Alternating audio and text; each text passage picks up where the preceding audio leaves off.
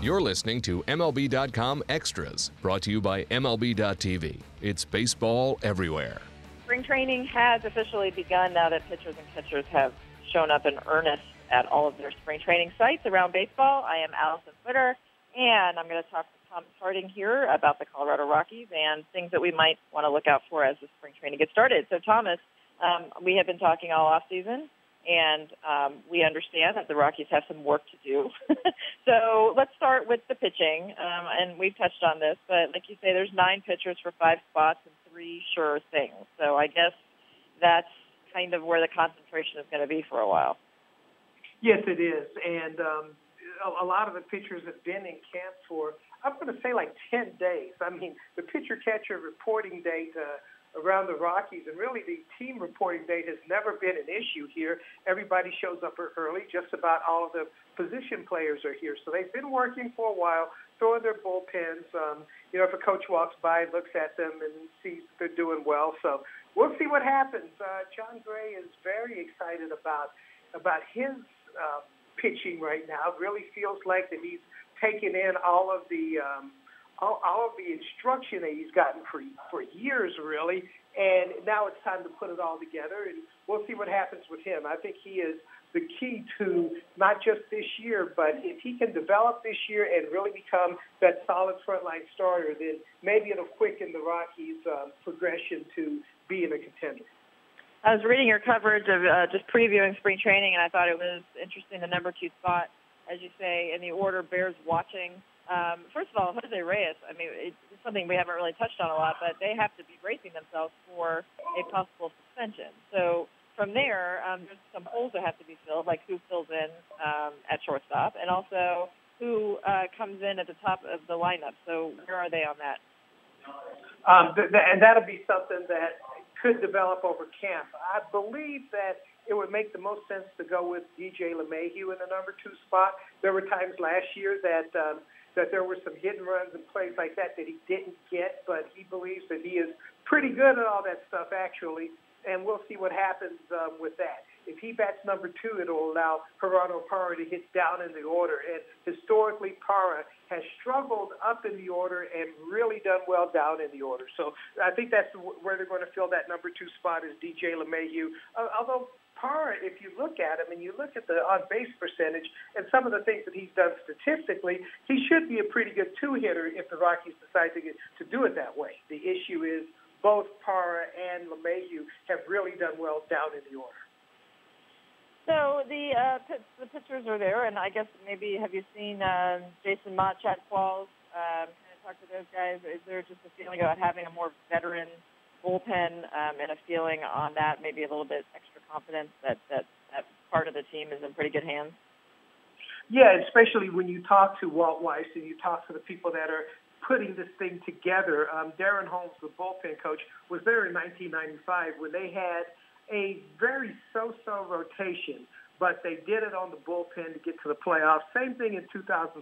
I mean, toward the end of 2007, 3 of their 5 starters were on the disabled list, and they were calling up really young guys like Franklin Morales and Ubaldo Jimenez, and it kind of proved that, yeah, it would be nice to have that solid rotation where you expect 7-8 innings every time out. But there's more than one way to win, and certainly the way the games are at Coors Field, sometimes you're winning games once the 2 starters are out. So they've built a pretty good veteran bullpen. We'll just have to see how that works. I mean, the starters, let's face it, they have to be competent to get them into the middle of the game with either a lead or a close scoring. And what happened last year was in the first inning, the first 2 innings really, they put the team so far behind that it was hopeless. But if there are tight games at Coors Field, they built a bullpen that they hope will win those tight games. Okay, so let's talk a little bit about spring training itself. You have covered a lot of these. I've actually been at your spring training with you before, and the days start really early, and a lot of it is just when the clubhouse opens. You have to start kind of working the room and talking to guys. Is it important to stay on routine at spring training?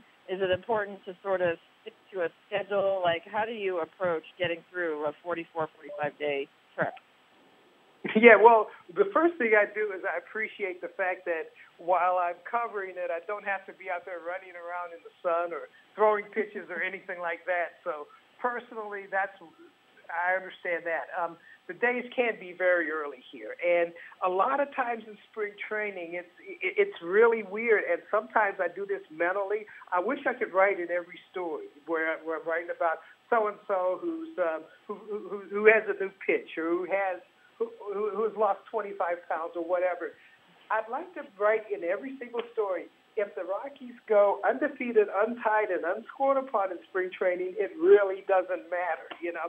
So what you have to do, you have to keep in mind the big picture that they're preparing for a season.